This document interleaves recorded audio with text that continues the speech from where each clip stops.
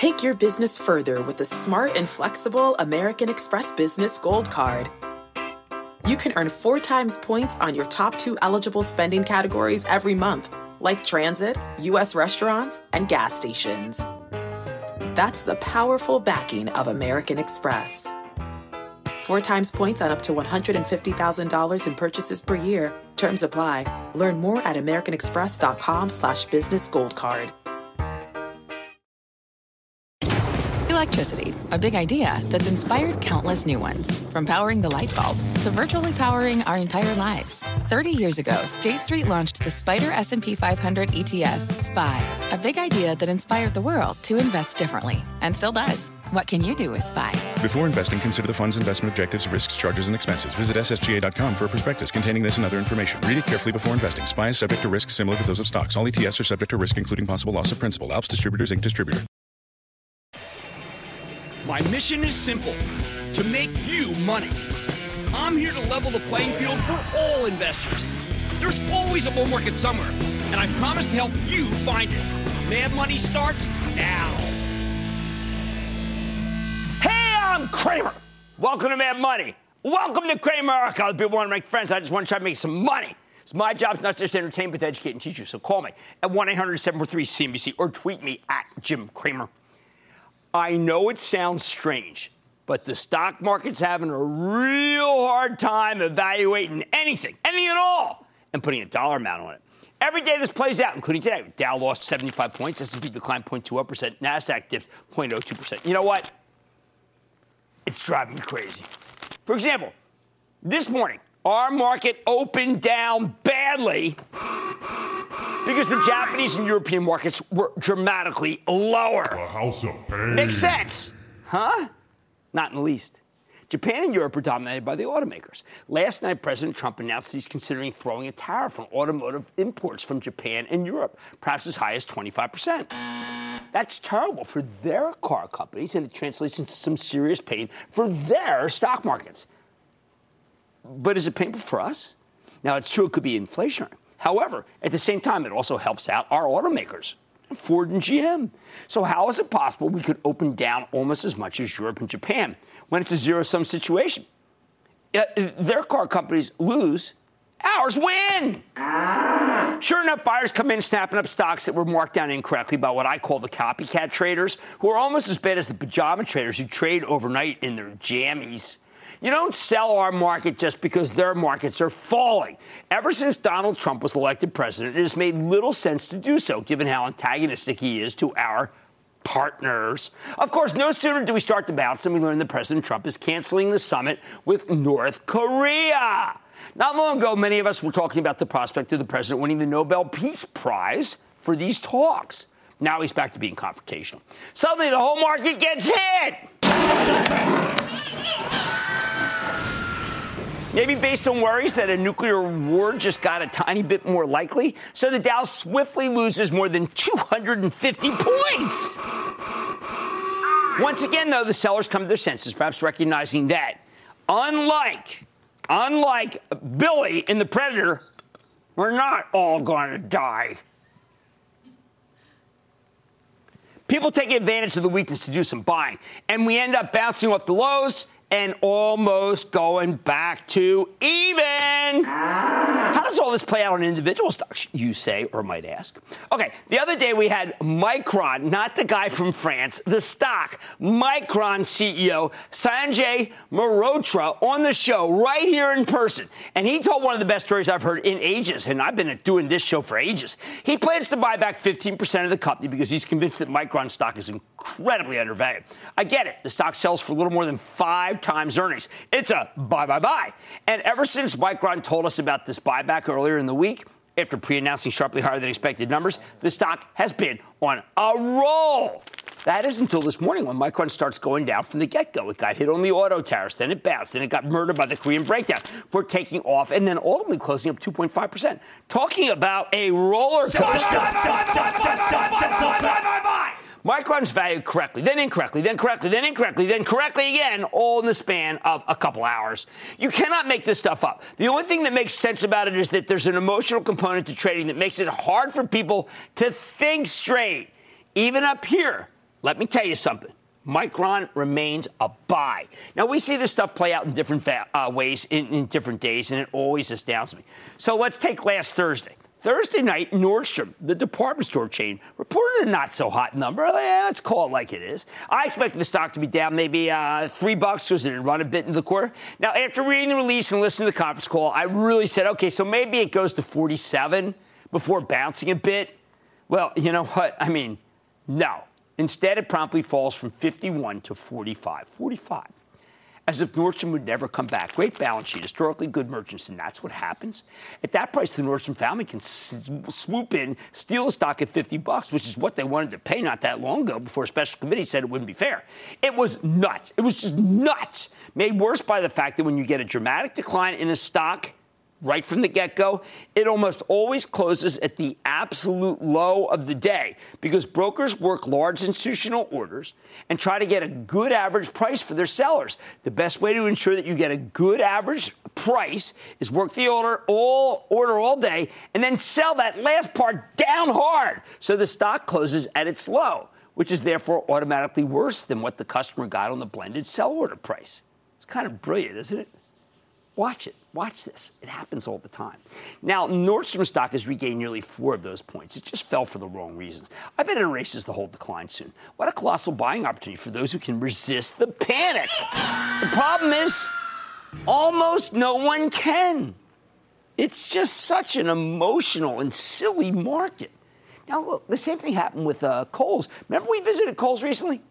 You know, we got this Kohl's cash. I bought a lot of Gold Toast stocks. I got it was a steal. I got a lot of good, nice Nike clothes, so I worked out of them. Anyway, Kohl's reported what looked to be a dramatic upside surprise, one so huge that it sent the stock from 64 to 69.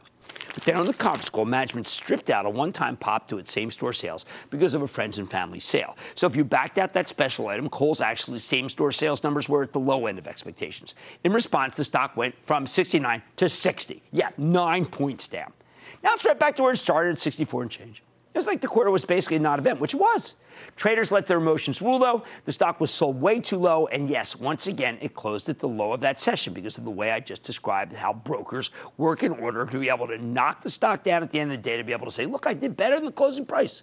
Now, I want to distinguish these emotional misvaluations from the ones that we actually do talk about all the time that I don't like. For instance, all day I've been hearing and reading about how Netflix is now almost rivaling the size of Walt Disney. $149 billion versus $153 billion. Oh, by the way, at one point in the session, Netflix actually surpassed Disney's value. To me, this comparison is as fatuous as one drawn by a reporter who famously asked Babe Ruth back in 1930, how is it possible that he made $80,000 a year when President Herbert Hoover was paid just $75,000? His response, what's Hoover got to do with it? Besides, I had a better year than he did. You know, Ruth had a point. What does Netflix really have to do with Disney? Not as much as you think. I mean, okay, ostensibly they're both entertainment companies. That's why they get linked together. But that is not how Wall Street portfolio managers look at it. Disney's treated as traditional entertainment play. Netflix is treated in another whole class of its own, the highest growth cohort. Okay? And it happens to be in the entertainment business, but it's in the highest growth cohort. The thing is, it's not in the media category. It's just something totally different. Wholly different from another company that makes movies. So I want you to think of it like this. Think of Netflix as one of those stocks like Amazon that can only be valued on its future prospects because the growth is so stunning. Now, if the growth runs out or slows down, believe me, that valuation will be crushed far, far more heavily than Disney could ever go down. Of course, in reality, the opposite is occurring now. Netflix is expanding ever faster into new markets. If you run a fund that only likes the highest growth stocks, you think it deserves a higher capitalization than Disney because it grows much faster. That's how they think. But the skeptics don't misvalue Netflix because they're emotional. They misvalue it because they don't understand this concept of a different cohort from an entertainment company. It's a separate group, people. It's a separate sector. Highest growth company. Here's the bottom line. I say, don't be so quick to question a high-quality stock when management's great, like the management of FANG, for example. It just might be right. But this short-term stuff, it's so wrong so often that it's a wonder we even bother paying attention to it, other than to point out instant anomalies that hopefully, you can jump on to get some good entry points. Let's start the questioning with Charles in California. Charles! Hello, Jim. Charles. I would like to ask you about China Mobile Limited. They're China's largest telecommunication company with over 800 million customers, and they're actively pursuing trying to get a 5G network up and running before the major telecom companies, even in the U.S., are trying to. They appear to be a strong and stable company that no one really talks about over here.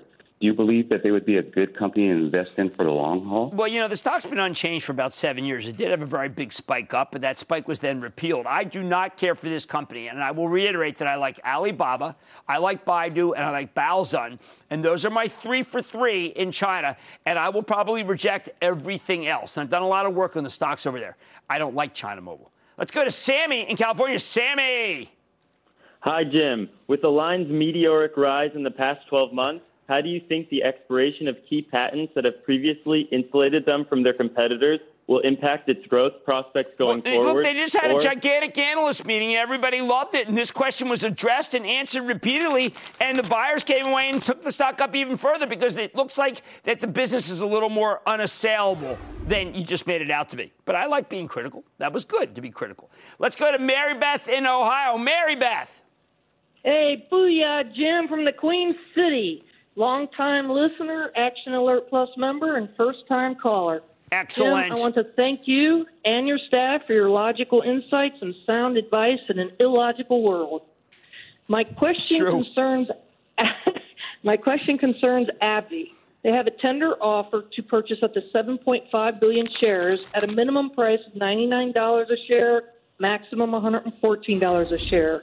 It had been bouncing around 106, and today it was down to 102. Right. What do you think? Should I tender my stock to the offering or hold, hoping? Mary Beth, I'm actually going to tell you to hold. Now, it was downgraded from conviction buy to buy at Goldman, and the Goldman analyst is very good, but AbbVie is excellent. Thank you for being a member of the ActionAlertsPlus.com club, and we own Abbott, which I like a little more than AbbVie, but I want you to hold on to your AbbVie because I think they are doing so well. I was surprised that conviction buy to buy downgrade hurt it so badly. That seemed wrong to me. All right, don't be so short-sighted, people. Longer-term upward stock trajectories are often correct when management is great. On Mad Money tonight, few things are certain on Wall Street except, of course, death and taxes. So how is Intuit faring? I'm going to talk with the CEO after earnings. Then a company capitalizing on trends taking place in the field. Your phone, and maybe even your garage. I've alerted it to you once before, but I'm going to tell you if this play is still good to go. Plus, it's a company that's focused on the future of food, and it just earned a spot on CNBC's 6th annual Disruptor 50 list. Don't miss my exclusive with the CEO of Indigo Agriculture. You'll want to buy it, but you can't. It's private. Stick with Cramer. Don't miss a second of Mad Money. Follow @JimCramer on Twitter. Have a question? Tweet Cramer. #MadTweets. Send Jim an email to madmoney@cnbc.com or give us a call at 1-800-743-CNBC. Miss something? Head to madmoney.cnbc.com.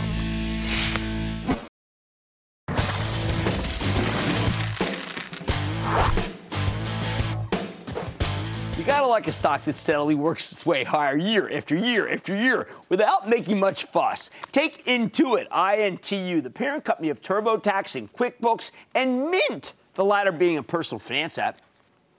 This kind of software for bookkeeping and filing your taxes has been growing steadily for ages as part of the digitization of everything. No wonder the company keeps reporting strong results and its stock just keeps climbing. 5 years ago, Intuit was trading at $60. Now it's at $197. It's up over 25% year to date, on top of nearly 40% in 2017. Not bad for a virtual accountant. And Intuit continues to deliver. The company reported again last night and gave us a nice top and bottom line beat. I'm getting spoiled here, with management also raising their full year revenue guidance. At this point, the only real question is whether the stock has run too much or whether it's got more ahead. So let's check in with Brad Smith. He's the chairman and CEO of Intuit. Get a better sense of the quarter and where his company's headed. Mr. Smith, welcome back to Mad Money. Hey, Jim. Thanks for having me back. Well, Brad, you did it again, except for this one may have been very special. You had some incredible accelerated revenue growth. What were some of the components that really shined in from your point of view? Well, thank you, Jim. First of all, I do think this was very special. The team did a great job this year. The strength was across the company. We saw 15% revenue growth in our consumer business. We saw 16% revenue growth in our small business and self-employed. But the real breakout star was our consumer tax business. This was a crazy year in tax. You know, the government passed the tax legislation late. The IRS opened up for business late. As a result, we had to get our product ready, but they got out there. They produced a killer product. We picked up market share. We grew the category, and we delivered results that were 15% revenue growth versus guidance of 7 to 9%. So it was a really good year for our tax business. Well, we got to talk about that because there were people on the conference call who were kind of in disbelief. Some I felt kind of thought, well, hold it. They knew it was going to be about 10, 11, and they just gave us low guidance. But this was actual organic demand, correct? It sure was. In fact, we saw an opportunity to take additional share in the do-it-yourself space, which is where TurboTax has historically competed. But this year, we launched TurboTax Live, the ability for those tens of millions of people who have a nagging question in the back of their mind to basically touch a screen and get access to a tax pro and have that tax pro show up at their convenience. And we saw TurboTax Live accelerate our category growth and actually triple our average revenue per customer for that particular product. Now, there was a skein of thought which said, well, you know what, next year it's going to be easier. People are going to be doing some standard deductions. They won't need you as much. But you parried that by talking about another product, right? Yes, that's right. That is TurboTax Live. And the reality is, in the U.S., about 155 million people file taxes. 90 million of them go to a tax store or a CPA. And with tax simplification, more of them are now going to have confidence that maybe they can file their taxes on their own at a much lower cost. And now that we introduced TurboTax Live, they don't have to be worried about being alone. They can touch a screen, have a CPA come right into the software and help them through the tax return. So we think this is going to be a huge catalyst for the category and for our company. You talk about the idea that there are still people who do spreadsheets manually. There are still some people who use a shoebox. And there are people who actually put put pen to paper. How many people are really still left who do that? Over 40% around the globe. Small businesses still rely on paper receipts. They use spreadsheets, shoe boxes, anything they can do to try to get that out of the way so they can get back to doing what they love to do, which is running their business and serving their clients. So it's a huge opportunity for us. Now, this QuickBooks Online, I mean, it's a staggering gain that you had. How do people know about this? How did people even, I mean, the accountants must all be working for you, I have to feel. Well, I think we work for the accountants, but the truth is it's really hard when an accountant receives a shoebox and the small business says, sort this out for me. So the accountants are one of our absolute best ways of getting the word out on QuickBooks Online. But also other small business owners recommend it to other small business owners because they'll say, how do you deal with this stuff? I don't want to focus on paying bills or sending invoices. I simply want to build this product or deliver this service. So the way people learn about this product is word of mouth from other small businesses, from accountants, or they go online and do a Google search and they find our product at the top of the category. Well, I can tell you as a customer, even I can figure it out, which says something because this isn't easy to do. Brad Smith is president and CEO of Intuit. Congratulations, sir, on a great quarter. Thank you, Jim. This stock goes higher. Brad Smith knows what he's doing. Mad Money's back in for the break. Coming up, the next frontier of innovation is happening down on the farm. Is indigo agriculture the link in the food chain that farmers need to succeed? It's the only way to fundamentally change the economics for the farmer. Cramer is hungry to find out when Mad Money returns.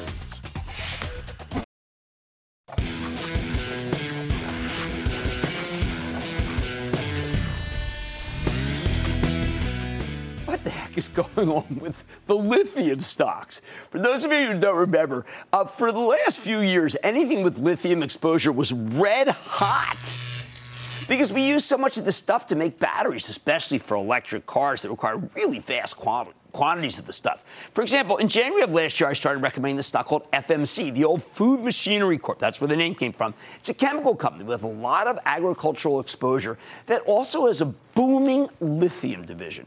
At the time, the stock was at $58. By the end of 2017, it vaulted to $94. Yet when the calendar turned to 2018, FMC quickly went into free fall, along with its closest competitor, Albemarle. In the first 3 months of the year, the stock lost 19% of its value. Albemarle was even worse. It was down 27%. The crazy thing is that nearly every other commodity play was catching fire. Now, though, FMC has made a stunning comeback. Since the beginning of April, the stock has recouped nearly all of its earlier losses, bouncing back to $88 as of today. It's like a darn seesaw.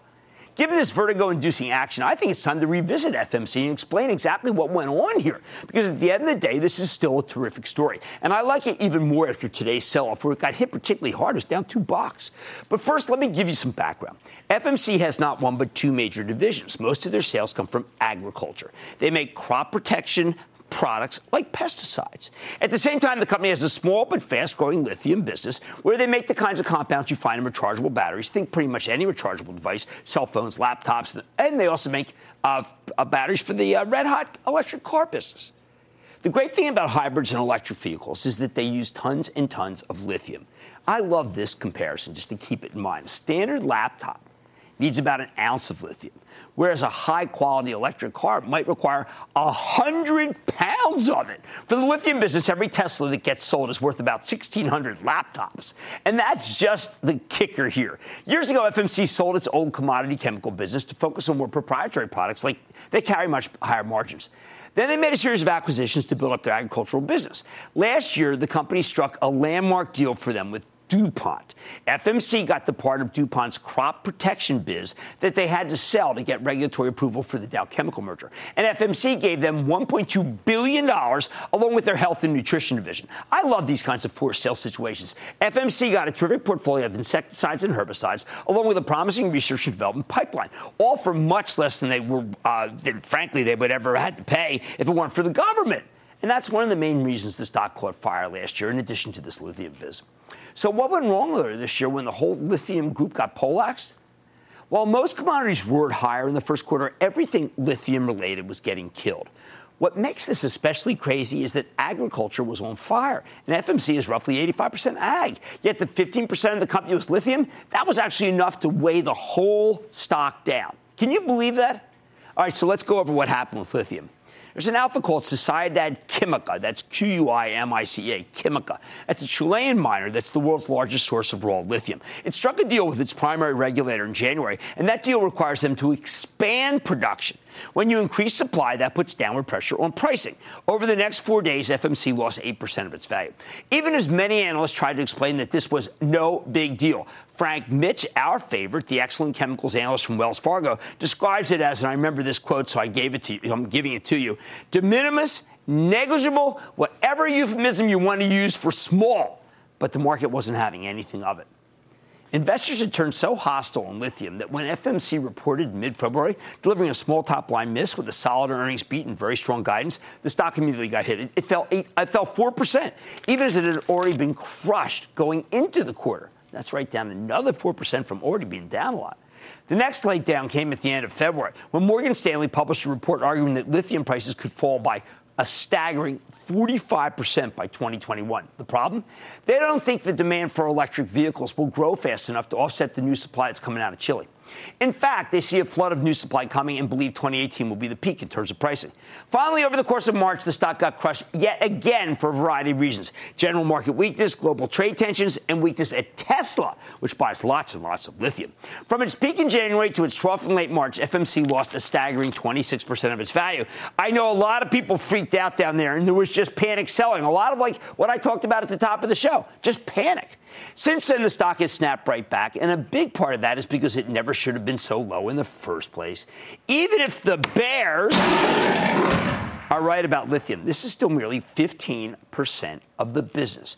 And FMC is planning to spin off its lithium division later this year, when the stock is down 26% because of fears about just 15% of the company, you know the market is overreacting. People are freaking out over lithium and forgetting that FMC is mainly a really good crop protection company. Well, on March 29th, FMC set the record straight. The company provided an update to the first quarter and full-year guidance. Basically, the quarter was going so well, they had to raise their forecasts. In particular, the agricultural business is seeing strong demand, although lithium remains red-hot, too. The stock ignited on the news, and it hasn't looked back since, at least not until the last few days. When the company actually reported the first quarter results 3 weeks ago, the numbers were even better than the earlier forecast. Much, much better. The company delivered a monster 24-cent earnings beat off of a $1.60 basis. And that wasn't even the most extraordinary part. FMC dramatically raised its full-year guidance and gave a greater forecast for the next quarter. What more could you want? So the stock exploded higher yet again, right up until the last few days. FMC's now slipped a bit more than $4 from its recent high. Why? Because it has to do with macro worries caused by, say, the cancellation of the North Korea summit. Maybe it's because the Chinese lithium producer bought a 24% stake in Sociedad Chemical last week, although even viewing that as a negative is kind of a stretch. But I'm glad FMC's getting hit here because you're getting a chance to buy a red-hot stock into weakness, just in case you missed the incredible buying opportunity in March. Remember, even after its recent run, FMC is still down roughly 10% from its all-time high in January, despite the fact that the earnings look much, much better than they did back when it hit that high. In fact, as the analysts have been forced to raise their estimates, FMC now looks darn cheap. It's one of the least expensive stocks in both the agricultural space, which is very popular, and the lithium space. Okay, that's cooled a bit, but selling for just 13 times next year's earnings estimates. I find that's, frankly, lunacy.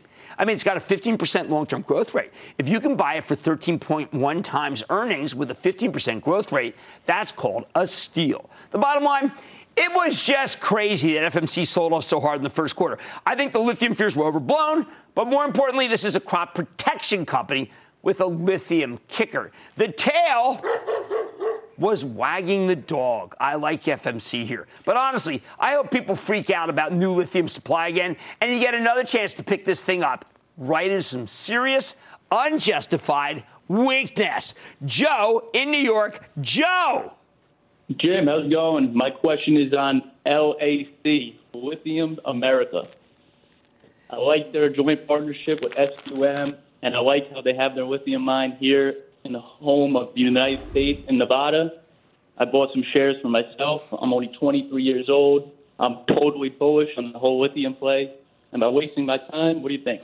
Well, I've got to tell you, if you're really, really bullish about lithium, you should be owning Sociedad Chemical. That's okay. It's not in the United States. It's in Chile.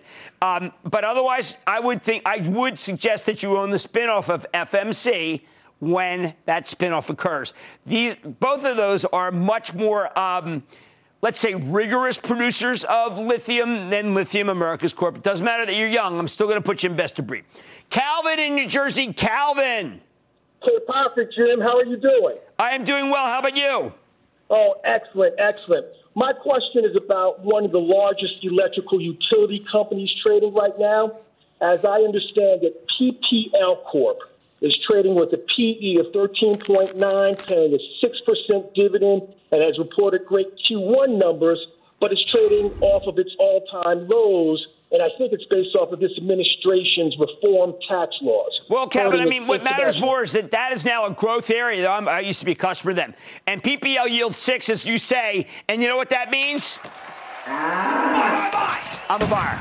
Let's go to Stephen in Michigan. Stephen! How you doing, Jim? I am doing well. How about you? From the tax bully in Hillsdale, Michigan, home of Hillsdale College. There you go. Hey, Jim, on October 13th show, you recommended LKQ, an auto parts company that was based in Chicago with operations in Europe and the U.S. 10 days later, they bought Warren, which is a great Michigan connection. They do their research here. And the last quarter, they had a missed an earnings report, and the stock dropped over 20% from the prior day, from 37.5 to below 29. I guess I'm looking at where I should hold it. Oh, we think this is it missed by it missed by nothing. I mean, I was shocked to see how much hot money there was in this thing. It is just a very solid company. It should not have been hit the way it was, and I'm sticking by it. All right, is your portfolio looking for a spark? FMC got it down for science. Listen to this thing. Itself was way overblown, and then it's been down for the last couple of days. Just like I said at the top of the show, when you get hits like this, You got to pull the trigger. You got to buy. All right, much more Mad Money ahead, including a company that's challenging Monsanto. It's a revolution that's coming to your kitchen table, which is why Indigo Agriculture is on CNBC's 6th annual disruptor list. You want to buy the stock, but it's not public. Then, with headlines about Trump and North Korea dominating the tape today, you may have missed the fact that interest rates have been ticking down in this market. No one's talking about it. I'll tell you what it means for your money. And all your calls are rapid fire in tonight's edition of the Lightning Round. So stick with Cramer.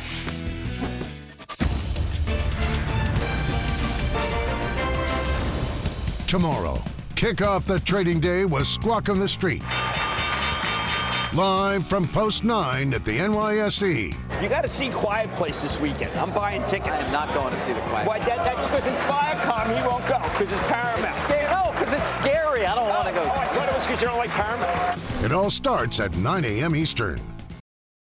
To better feed the world, farmers are embracing an appetite for innovation. With technology to harness nature and an ambition to help growers, will the future of food be written in indigo? This week, CNBC rolled out its 6th annual Disruptor 50 list of innovative private companies that are transforming their respective industries. Some of our best investment ideas are alumni of this prestigious list. You know we've been recommending Spotify and Dropbox. Tonight, I want to tell you about number 18 on this year's list, and I'm pretty excited about it. It's called Indigo Agriculture. While there are a bunch of publicly traded companies that have been transforming the business of farming by genetically modifying seeds, Indigo takes a different approach. The company focuses on the microbes that have evolved alongside plants for millions of years. At the moment, Indigo is focused on corn, wheat, soybeans, rice, and cotton. Their microbe-based seed treatments can make crops that are more resistant to drought or that require less fertilizer. It's an intriguing approach to agricultural technology. So let's take a closer look with David Perry, the CEO of Indigo Agriculture. Learn more about what his company is doing and what it means for the industry. Mr. Perry, welcome to Mad Money. Good to see you, sir. Thank you for coming on. Here you go. Thank you. Okay, so I think there'll be people who say, well, wait a second. I mean, these big seed companies, they've been modifying genetics for a long time, and what has this guy got? But it's actually quite a different approach, isn't it? It's completely different, Jim. Okay. Modern agriculture is really built on technologies that were created decades ago. Synthetic fertilizer, synthetic chemicals, GMOs, and plant breeding. We're taking an entirely new approach. I think it's an opportunity to see a revolution in agriculture using naturally discovered microbes to improve yields of plants and also to protect them against pests and insects so we can reduce the amount of fertilizer used and the amount of agricultural chemicals used. Now, the goal is not necessarily to double the yield, but you're making these very nice gains that are obviously, for a farmer, something that yields a great profit for them. Yeah, we're seeing 10 to 15% yield gains, and we're only a 4-year-old company. This is going to get better and better. But the average farmer makes less than 10% margin. So if you double their yield, if you increase their yield by 10 or 15%, you're doubling their profitability. So it's a significant impact for them. Now, I like the analogy of something that a lot of people can understand. You could take a pill that is synthetically made that maybe makes your stomach handle food better, or you can take probiotics.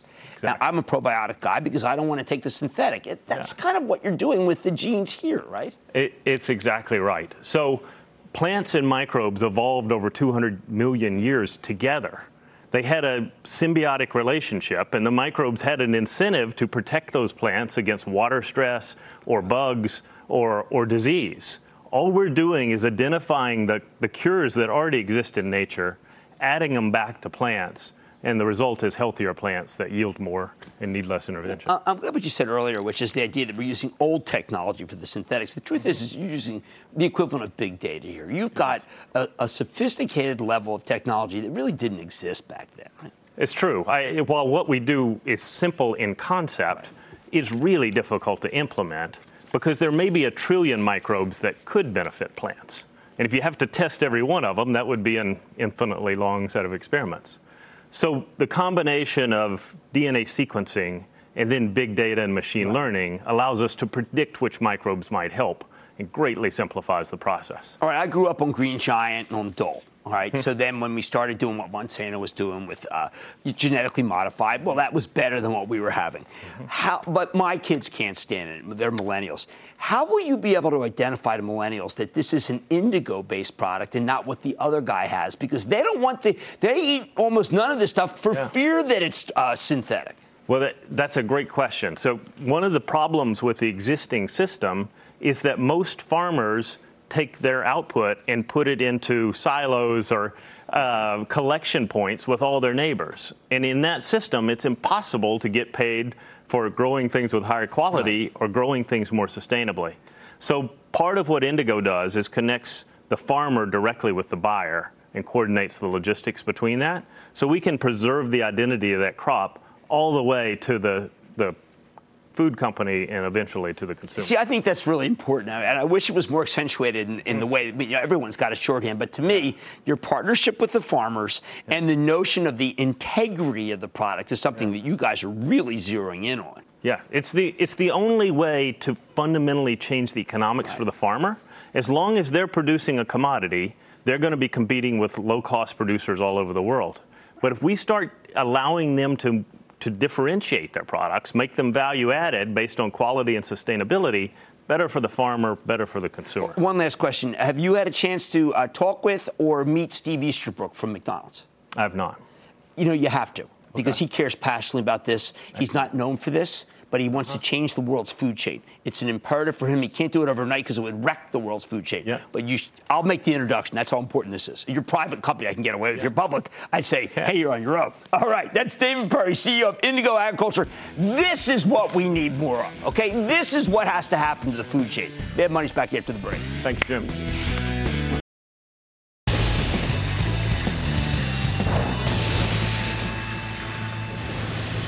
It is time. It's time for the lightning round.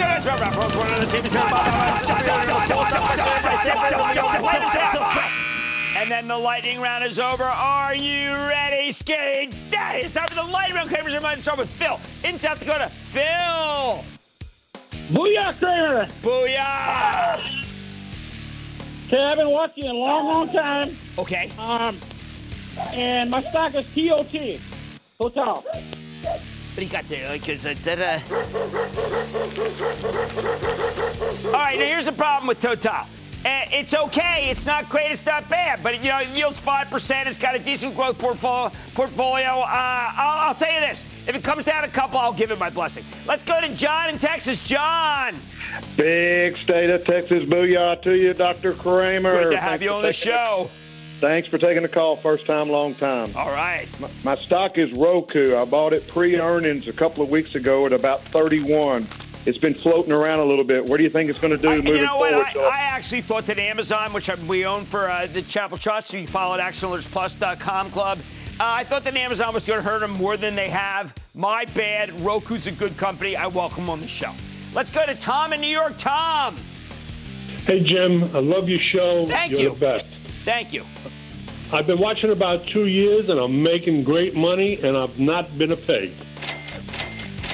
Excellent. So 2 months ago, you had a COO on of a company, and you were so positive about them, and I bought some, and they've dropped, and I bought some more, and they've dropped some more. What's going on with GTT? Nothing. I mean, it's doing very well. I mean, honestly, I think it's doing incredibly well. I'm sorry that it went down so much after he was on, but they've got that low infrastructure telecommunications model that's terrific. That's probably one of those stocks just going down for incorrect reasons. I'm not kidding. I like that business very much. Let's go to Bennett in Maryland. Bennett. Booyah, Jim. Thanks for taking my call. Of course, Bennett. Want to get your thoughts on Caesars Entertainment, CZR. I was surprised to see it. JP Morgan recommended that stock, and they've got the best analysts in the group. I've always felt the balance sheet was bad, but maybe they got some optionality. You know what? I like MGM. MGM's been stalled lately. Caesars, I can't pull the trigger because of that balance sheet, but I guess there's some mojo there. Let's go to Bill in Florida. Bill. Hey, Jim. Yes, this is Bill. Okay. Listen, Red Robin, RRGB, reported their earnings yesterday, and according to the street, they missed their numbers. The stock dropped down to over 10 points. What's your position on I didn't like the Robin? conference call at all. I mean, I didn't like the fact that, like, in the second paragraph of the whole darn thing, the CEO said we had kind of a mixed bag. Mixed bag, for heaven's sake. I got stocks that have, great numbers. I don't want to own a stock that's a mixed bag. Let's go to Brian in New Jersey. Brian. Hi, Jim. Really great to talk to you. Oh, good to have you on the show. I want to know what you think about Textainer Group Holdings, ticker symbol TGH. They're I one of have the world's lost largest. more money historically recommending intermodal companies than I have in anything else. So the answer is... Don't buy. I'm not done. I'm going to Scott in Florida. Scott. Hey, Jim. You run a great show, and thanks you so much for all you do to educate. Thank you. Hey, my question for you is, what are your thoughts on Camping World Holdings? You know, ever since we saw the slowdown in the actual, the Thors and the Winnebagos, it's really hurt Camping World stock. And so, therefore, I think that Marcus should come on the show and tell us why we should buy the stock. Because, Thor had some inventory issues. This is just one big ripple. They all trade together. I'd love to hear why they shouldn't trade together. Because right now, I don't understand why it's any different from the others. I really don't. Let's go to Dennis in South Carolina. Dennis. Hey, Jim. How you doing? All right. How about you? Not too bad. This is Dennis from the wonderful state of South Carolina. Beautiful state. Where a relationship with God and Jesus is more valuable than money. There you go. I would like Good to get your information on CVR Refining. Symbol CVRR. Good. But you know what? Marathon Pete is ours. That's the one we like the most. It's been the biggest winner. I can't judge. Who am I to judge the stock better than that one? It's hard to find. And that, ladies and gentlemen, the conclusion of the Lightning Round. The Lightning Round is sponsored by TD Ameritrade.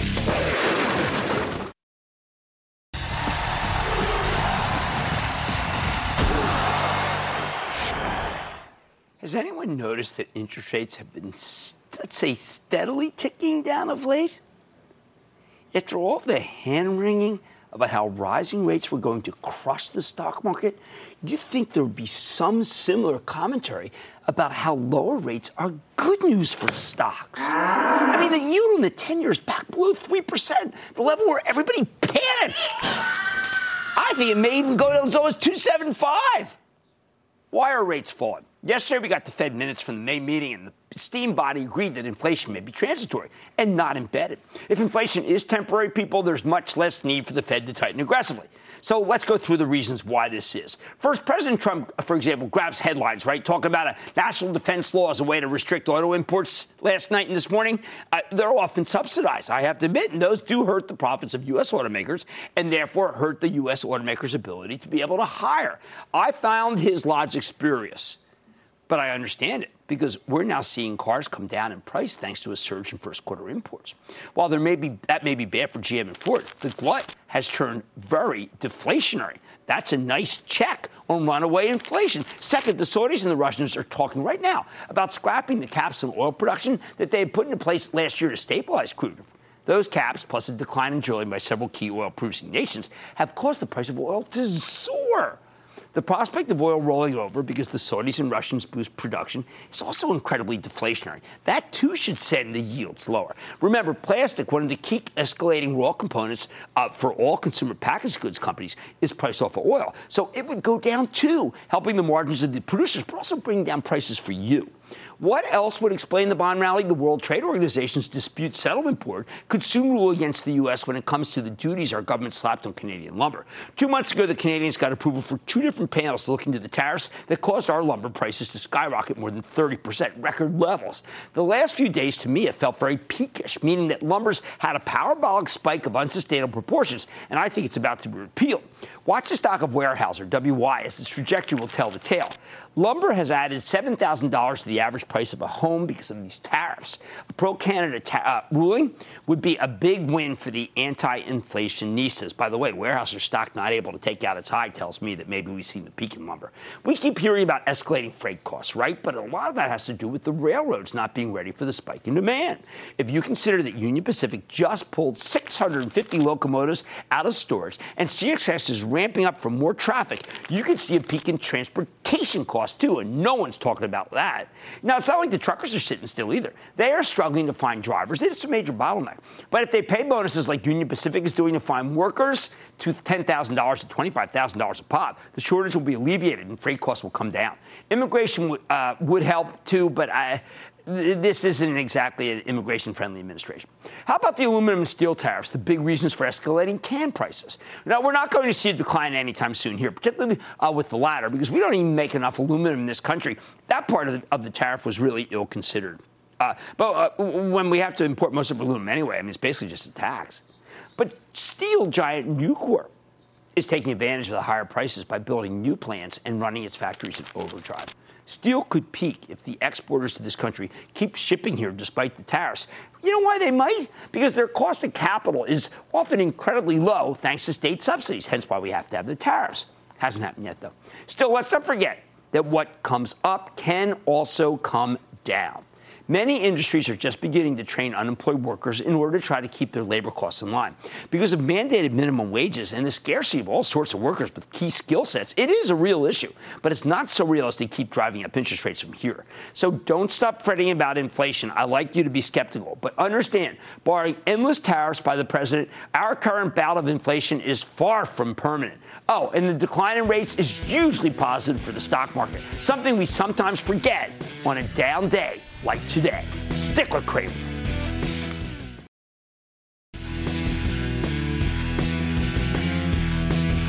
Dan Schulman from PayPal had a fantastic analyst day today, and the stock is not up enough. That's my judgment. It was dramatically higher at one point. I like to say there's always a bull market somewhere. I promise I'll find it just for you right here on Mad Money. I'm Jim Cramer, and I will see you tomorrow. This podcast is supported by FedEx. Dear small and medium businesses, no one wants happy customers more than you do. That's why FedEx offers you picture proof of delivery, packageless and paperless returns, as well as weekend home delivery to 98% of the U.S. on Saturday and 50% on Sunday. See the FedEx service guide for delivery information. FedEx Ground service is also faster to more locations than UPS Ground. See what FedEx can do for your business. Absolutely, positively FedEx.